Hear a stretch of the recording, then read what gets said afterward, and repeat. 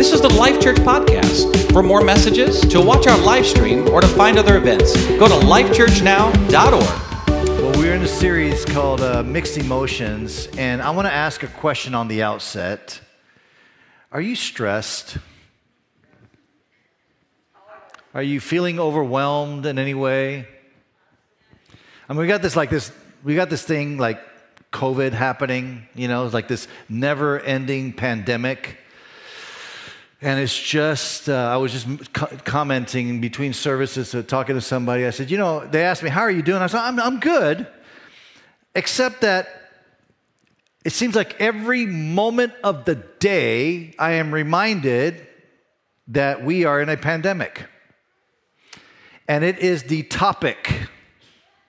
It is the issue. It is everything that we're thinking. If we're thinking about our marriage, if you're planning on getting married, if you're thinking about getting married, if you're thinking about going to a restaurant, if you're thinking about going on vacation, we here, you know how hard it is for us to plan, for example, a women's conference in the middle of a pandemic? Every single thing you're thinking about, you're filtering it through this seemingly never-ending pandemic. And it's created a lot of stress. Schools opening, not opening, hybrid version, online version, full-time version. And we don't know. And it seems like it's contributing to the stress. And then, of course, we have, of all things, we have an election in a month. And that's creating, you just throw that into the mix of everything else that's happening. And this is, somewhat of a divisive election. And they kind of always are, but this one particularly seems like a divisive election. You throw that in the mix of all of this, and it's even more stress and more anxiety and more, people are just feeling more and more overwhelmed. There are people who are working from home. And for some of you, like loners, you like that. You're like, thank God, may this be the new normal for the rest of my life, to work from home. I can just work in my shorts and never take a shower or whatever. And there's other people like me that I just, I can't stay that still. I have to be out. I have to be and about, and it's contributing to the stress. Or there's people that, like my wife, who she's an essential worker. She's a nurse. You never want to see her when she's working because she's a nurse in the ER, an emergency room. And when she goes to work, she has to go to work. It can be stressful for her because she has to go to work like in a hazmat suit practically. It's not quite. But she has to wear all this gear, and she comes home after a 12-hour shift, had to wear this heavy face shield, and it's heavy. And so she says it presses down on her ears, and it just gives her a headache. And so she's all day long with this headache. And it's just contributing to the stress and the anxiety of life. And so this thing, if we took, for example, and then here's the thing, if you took 2020 out of the picture, like if we had not gone through a pandemic, if none of this stuff would have happened, it still seems like stress and anxiety is at epidemic proportions in our world. Like I was reading that last year, a statistic saying that 62% of college students say that they feel this sense of, they're just overwhelmed, they're anxious. 62% had this feeling of being overwhelmed. They say statistically, most hospital visits somehow or another are anxiety or stress related.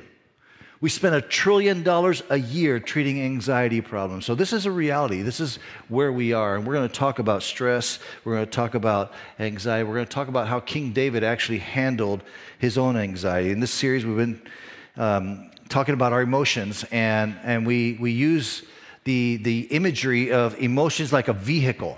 And I have this road sign, that it's like once you get into this vehicle, it could take you one way or it could take you another. Like last week, we talked about shame. And so the vehicle of shame, the van of shame, we talked about the van of shame. The van of shame could take you to a place of isolation and depression and secrecy and hiddenness.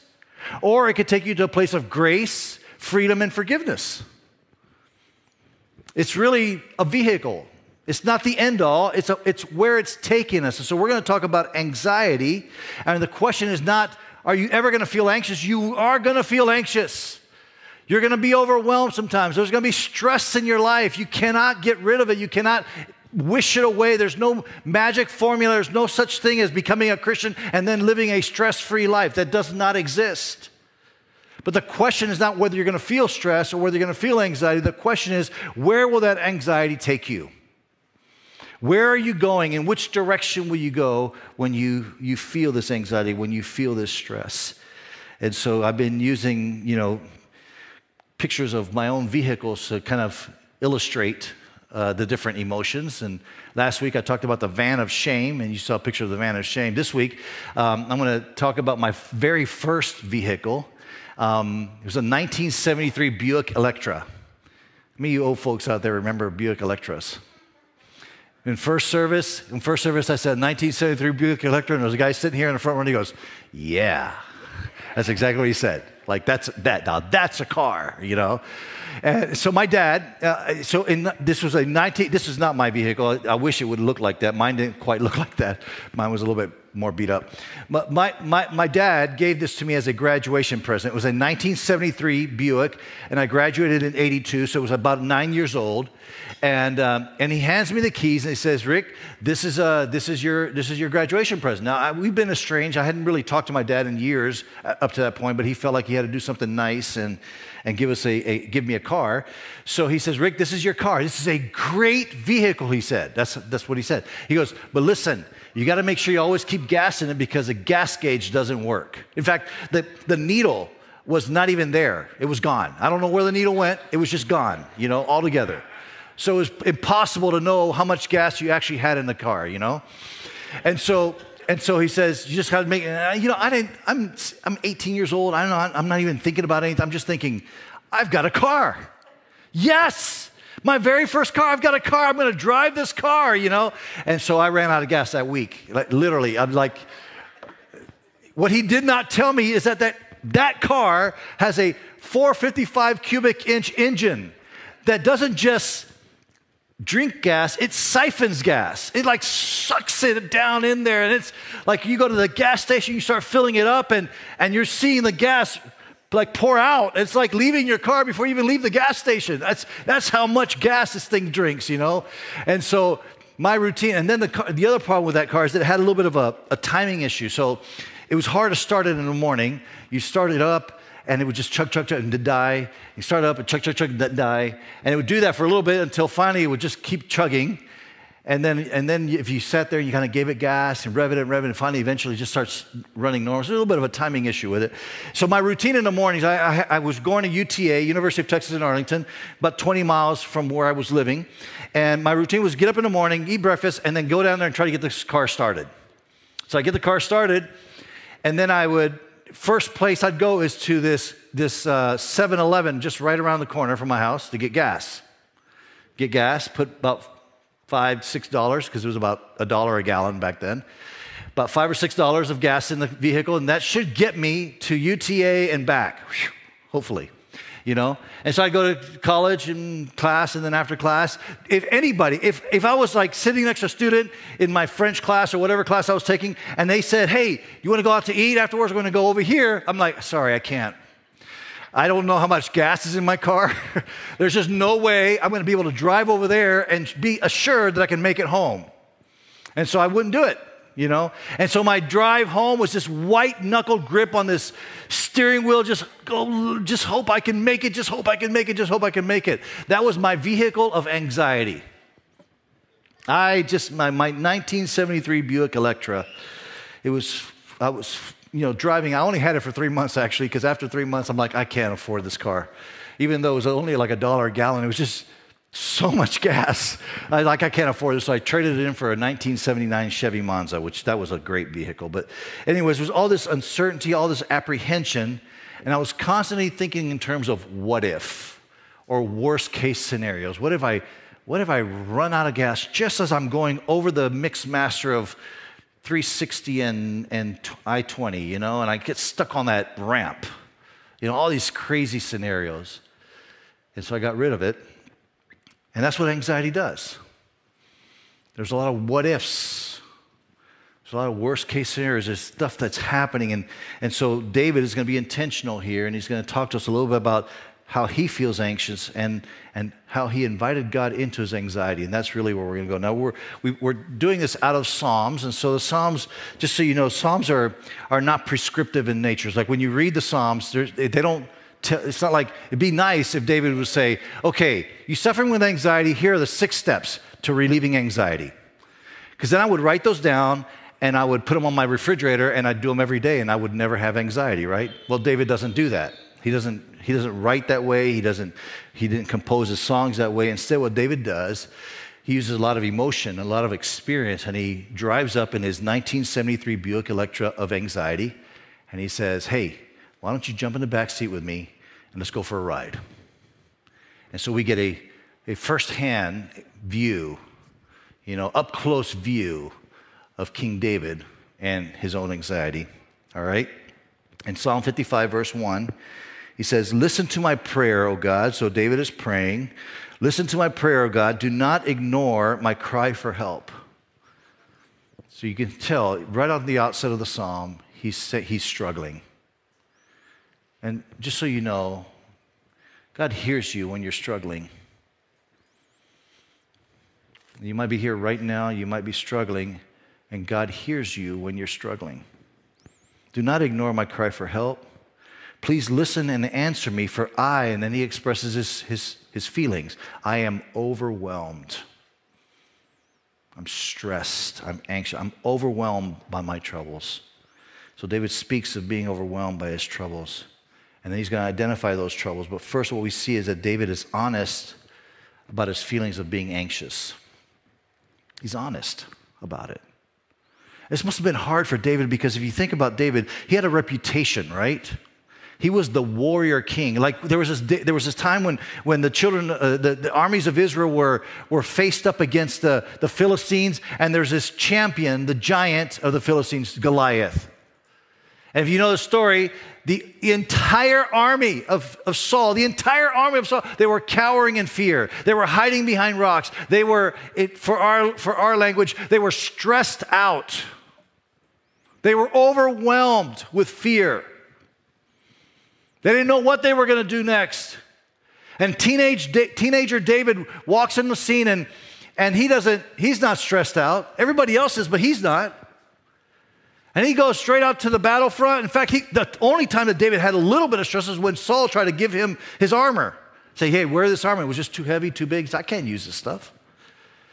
And David walks out onto the battlefield and he says to this giant, he says, hey, your head's going to roll today. You're dying today.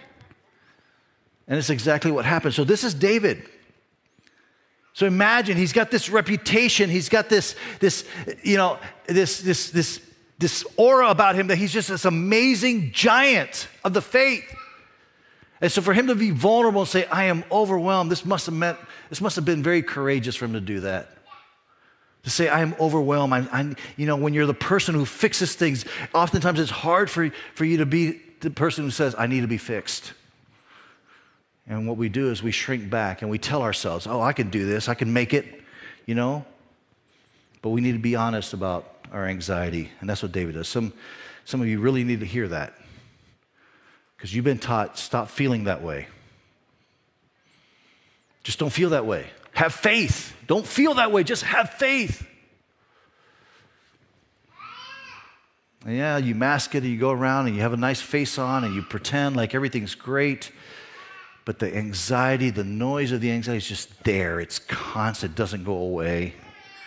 So David, he's honest with God about his anxiety and how he feels. And so I want us to be clear here that there's no weakness in feeling anxious. There's no shame in feeling stressed, right? Because there's going to be times in your life where you're going to have giant killing kind of faith. And then there's going to be times in your life where you're going to be overwhelmed and you're going to be stressed. And that's just a fact. That's just real, okay? And when you're overwhelmed, you're stressed, it's not a sign of weakness. It's just simply a time in which you say, God, I'm going to invite you in to this feeling that I have, this thing that's going on inside of me, right? So David is honest with God about how he's overwhelmed. And when I say overwhelmed, I mean I can't do this anymore.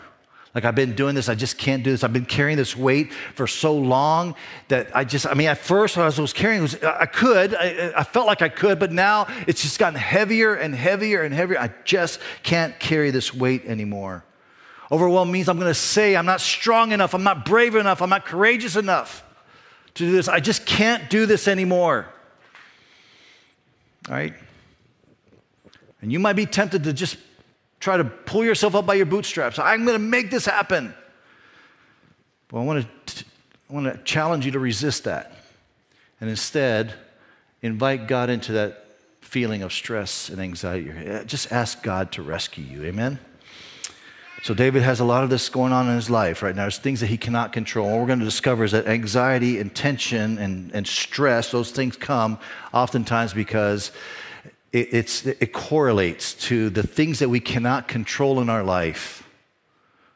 Okay, there's a correlation between my anxiety and my stress, my anxiousness, and the things that I cannot control in my life. There's a direct connection between them. Because what happens is I feel powerless. Like I'm missing the power to change my circumstances. I don't have the power to change my circumstances.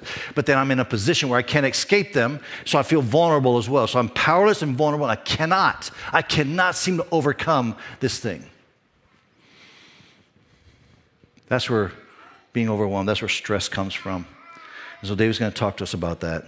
About things that he cannot control and how it's producing anxiety and how we need to invite God into that.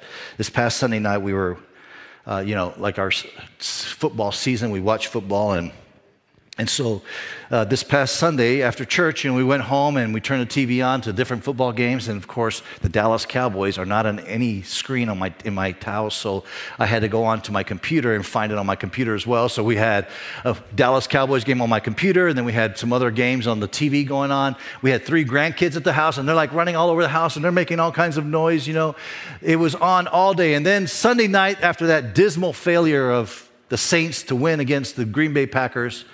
How many Saints fans here? None. How many No, don't even ask that question. No Green Bay Packers fans. So after that, after the Saints lost to the Packers, TV's on, and it's been on all day long, and all day long there's been kids running through the house, and all day long there's been, all kinds of noise going on that my wife, Christy, she just finally after the game, she just was lying next to me, and she goes, "Can you please turn that TV off? I'm sick and tired of the noise." That's how she said it.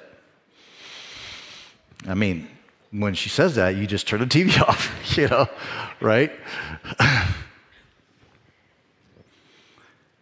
She was struggling she was congested and she had a headache, and just the noise was just there. It was like this constant static that wasn't shutting off. And maybe that's where some of you are when you think about stress. That's kind of what stress is like. It's just constant.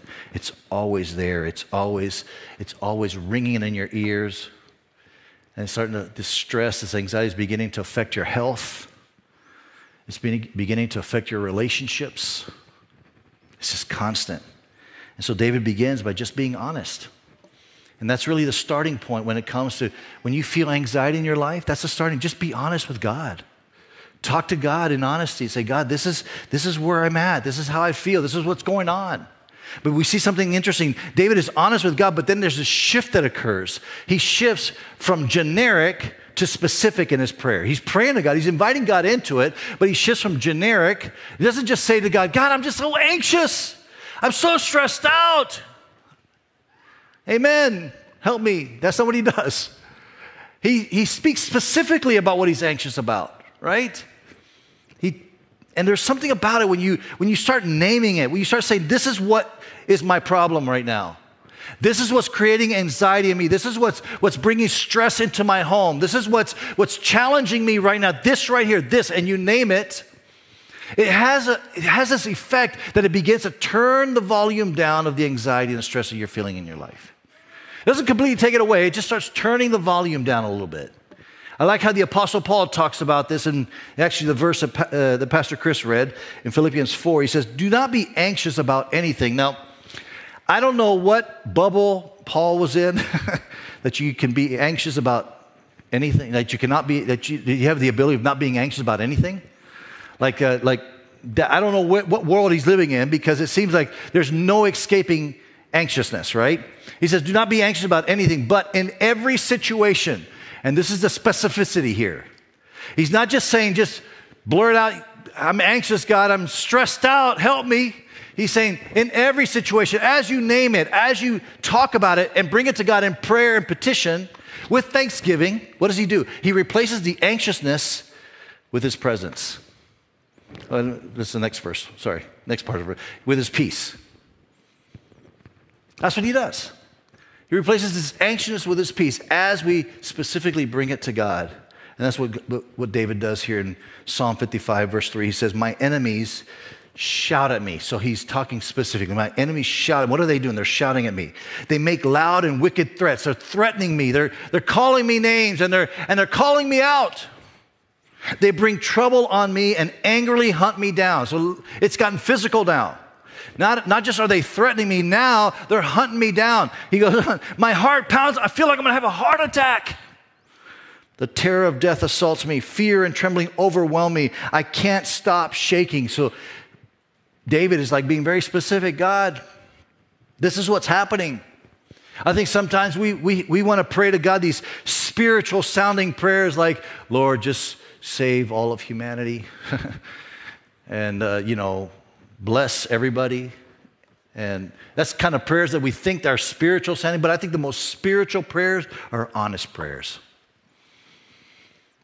When you go before God and say, God, this is exactly where I'm at. This is what's happening. And you just lay it before God. David is uncomfortably honest with God. He prays about his enemies. He prays about how his enemies are affecting him. He prays about what he wants God to do to his enemies, right? He says these things. Like he describes his anxiety and he speaks about this. He speaks about people in specific. And if I was to ask you, like to name your stress, to name your anxiousness, you probably would name a person.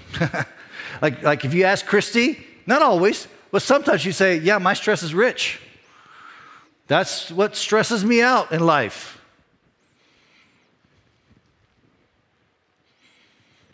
And so let me ask you, what is it about that person that is creating anxiety in you? And typically what it is that we cannot control them. We want to control them, right? I mean, if we could just control them, the anxiety would go away. If they would just do what they're supposed to do, I wouldn't feel so anxious. If they would just respond the way they're supposed to respond, I wouldn't feel so anxious. If they would just say the things they should be saying, I wouldn't feel anxious. If they would just change the things in their life that they're supposed to change in their life, that anxiety would not come upon me. That's what we feel. If we could just control them. So there's this connection between who we cannot control and the anxiety we feel. And so maybe for some of you that came on early on in life, when your parents left you. Like you thought you could count on that. You thought that you could count on them. Like a parent, a mom or dad, they're not supposed to leave you. They're supposed to be with you for the rest of your life, right? That's what you expect. That's what it should be. But then they left you. And you were hurt by that. And you begin to feel this sensation of anxiety and, what do you do with that? Or maybe a friend, you were vulnerable with that friend and you told them secrets, things that you've never told anybody else, right? But now they're texting you. Now you're texting them, but they're not texting you back. You make posts on Facebook or Instagram and you notice that they never even respond to those posts. They don't like them. They don't do anything. You don't even know if they've even seen them. You feel like they've just ghosted you completely. You look on Instagram, you look at their page, and you see that they're just having all kinds of fun with all these other friends. And you're feeling left out. You're feeling like, why have you left me out? Why have you abandoned me? You really want to control them, but you know you can't control them, so there's this anxiety that starts building inside of you, and it just creates more and more anxiety. Maybe it's that significant other in your life, husband or wife or a boyfriend or a girlfriend, and you want them to feel a certain way for you, but they just don't feel that way. You wish they would. And you wish you could do something to make them feel that way, but it's just, and you're just feeling anxious because it's not happening. And so what do we do when we feel this kind of anxiety? What do we do when it's a person that we are in relationship with and we feel this anxious? Well, we try to control them. And so what happens is we try to control them, and they start pushing back at that control. And so the more they push back, the more anxious we feel. And so then the more anxious we feel, the more we try to control. And then the more we try to control, the more they push back. And the more they push back, the more anxious we feel. And the more anxious we feel, the more we try to control. I mean, it goes on and on. It's this endless cycle. And at the end of the day, we're just sitting in our anxiety. And it's this noise that's just reverberating in our ear. We're just filled with all these what-if questions. What if he never says it? What if she never feels that way? What if he cheats? What if he cheats again? What if she doesn't say yes? We can go on and on, right? All these what-if questions. Parents, you understand this dynamic. We understand this dynamic as a parent.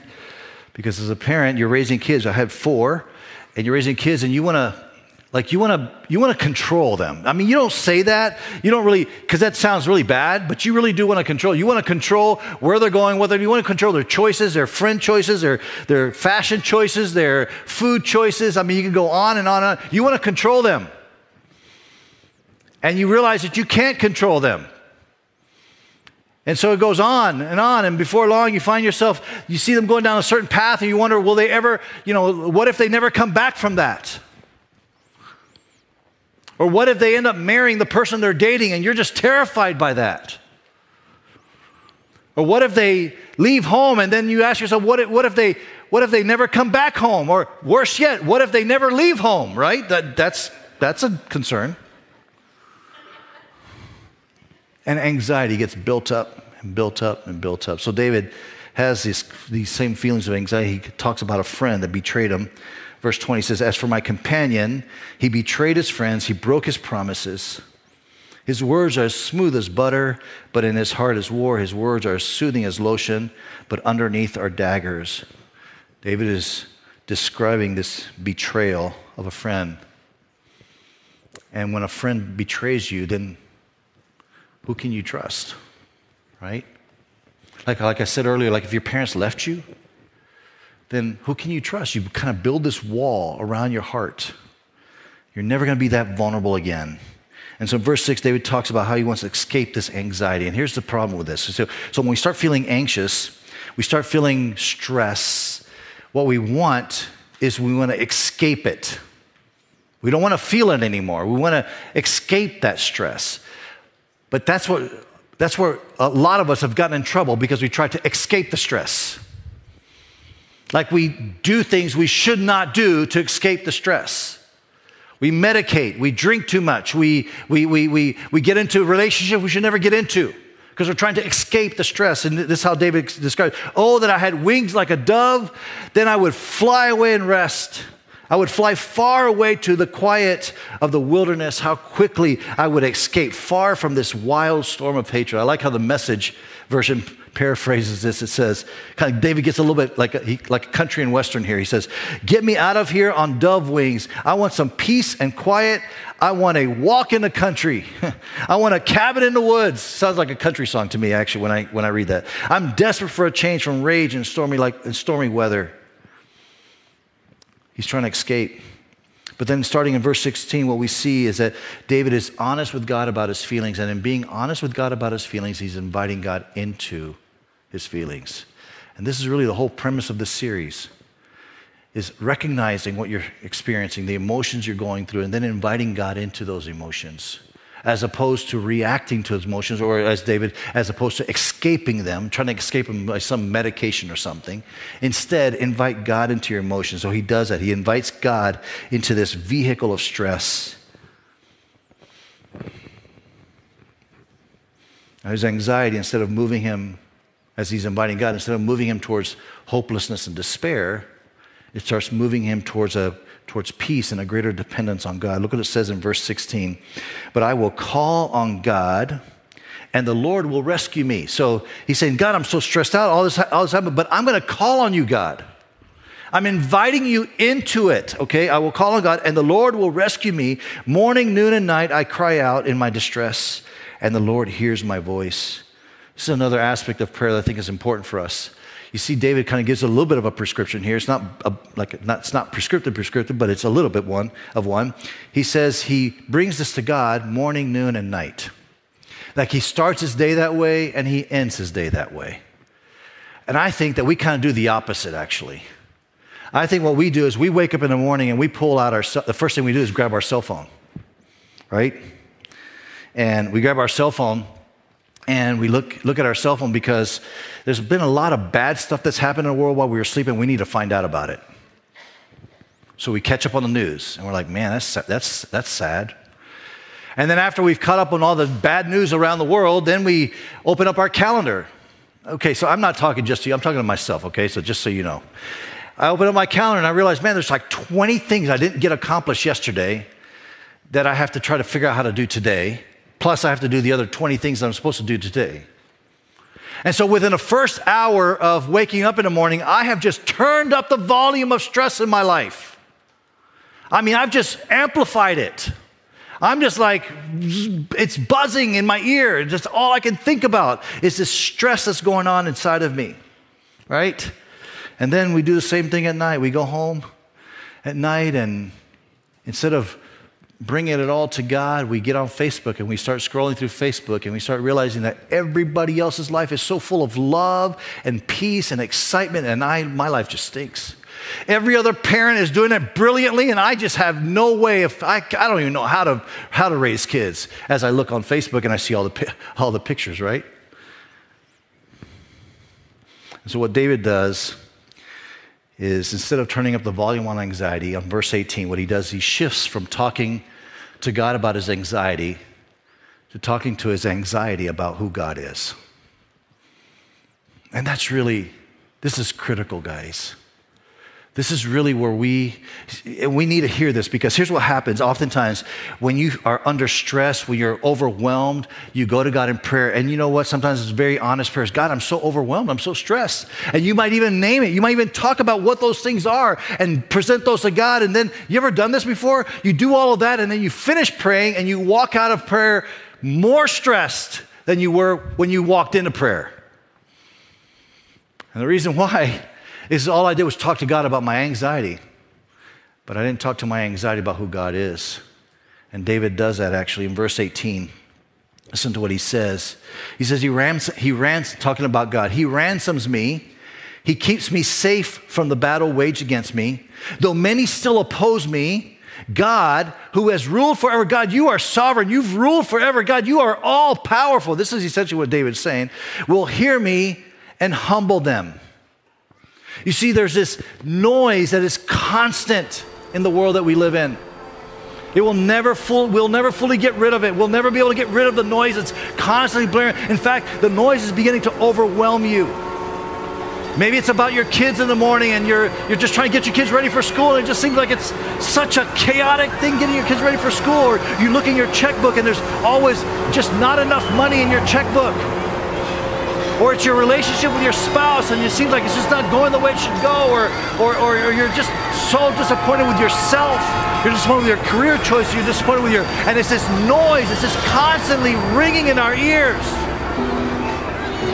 But then David shifts and he begins to worship God. He begins to talk to God he talks to God about his anxiety, but he begins to talk to his anxiety about who God is, and suddenly the peace of God begins to flow into that. And if you notice, you can still hear some of the chaos in the background, but the peace of God now is beginning to be more real and more present. And suddenly you begin to experience God in a different way. And yes, does that mean that chaos is gone? No, it's still there. But you're aware of God's presence. You're aware of the peace that He gives. And you can live in those moments of His presence and His peace. And that's exactly what God wants to do. He makes this shift. He makes a shift from talking to God about his anxiety to talking to his anxiety about who God is, about how great God is, and how powerful God is to actually change the circumstances in his life. And that's really what I hope for each and every one of us here, is that we can learn to make that shift and to declare to the things that are just overcoming us, to declare to those things that we have a God who is greater and more powerful. I love how he ends here in verse 22. He says, give your burdens to the Lord, and he will take care of you. Give your burdens to the Lord, and he will take care of you. He doesn't say that he'll take care of all your complications. He doesn't say that if you give your burdens, then God's going to make your burdens disappear. That's not what he does. He says, give your burdens to the Lord. In other words, go to him in prayer and say, God, this is the stuff that's stressing me out. These are the things that are overwhelming me. These are the things I feel weighted down by. And God promises that he will take care of you. He will take care of you. In the midst of the chaos, when Paul says, cast all your cares, all your anxiety upon him. When Paul says, don't be anxious about anything. When he says that, Paul's not saying that there's a magic place that you could be at where you'll never feel anxiety, that you'll never be stressed. That's not what he's saying. He's saying, don't be anxious about those things that will stress you out, but instead, in prayer, go to God. Present it to God, and then the anxiousness that you feel, which anxiousness is simply a response to the circumstances of your life, that anxiousness that you feel gets replaced with peace that surpasses all understanding. But this is a shift in our mind. There's too many of us, even maybe some of you here right now, that you walk around almost like a time bomb. That people say, as you walk through the doors, people say, hey, how are you doing? You're like, fine. But you have this ringing sound in your ear constantly telling you your finances are in the pits, your marriage is falling apart, your kids hate you, all this stuff is running through your head. You are totally overwhelmed. And God just wants to speak to you, and he wants to bring peace into your life. So what we're going to do, as Pastor Josh is up here, as a way to end this service, what I'm asking you to do is to replace, as you talk to God about your anxiety, to then shift, to talk to your anxiety about who God is. And so what I want to encourage you to do is to start worshiping. And we're going to all stand right now. And we're going to worship. And this is what I encourage you to do, is to worship God. To begin to tell your anxiety about who is God. So if you feel overwhelmed because of your financial situation, know that he provides exceedingly abundantly above all that you can ever think or ask. If you're overwhelmed because you have some physical ailment, know that our God is a healer, and he can set you free miraculously. He can do it instantly. He doesn't need a lot of time, or he can use physicians to help. But whatever the case is, God is a healing God. Talk to God about who he is as you give your anxiety over to him. Amen? Let's worship. I put my faith in Jesus, my anchor to the ground, my hope and firm foundation. He'll never let me down. I put my faith in Jesus, my anchor to the ground, my hope and firm foundation. He'll never let me down. I put my faith in Jesus, my anchor to the ground, my hope and firm foundation. He'll never let me down. He'll never let me down. Great is your faithfulness to me. Great is your faithfulness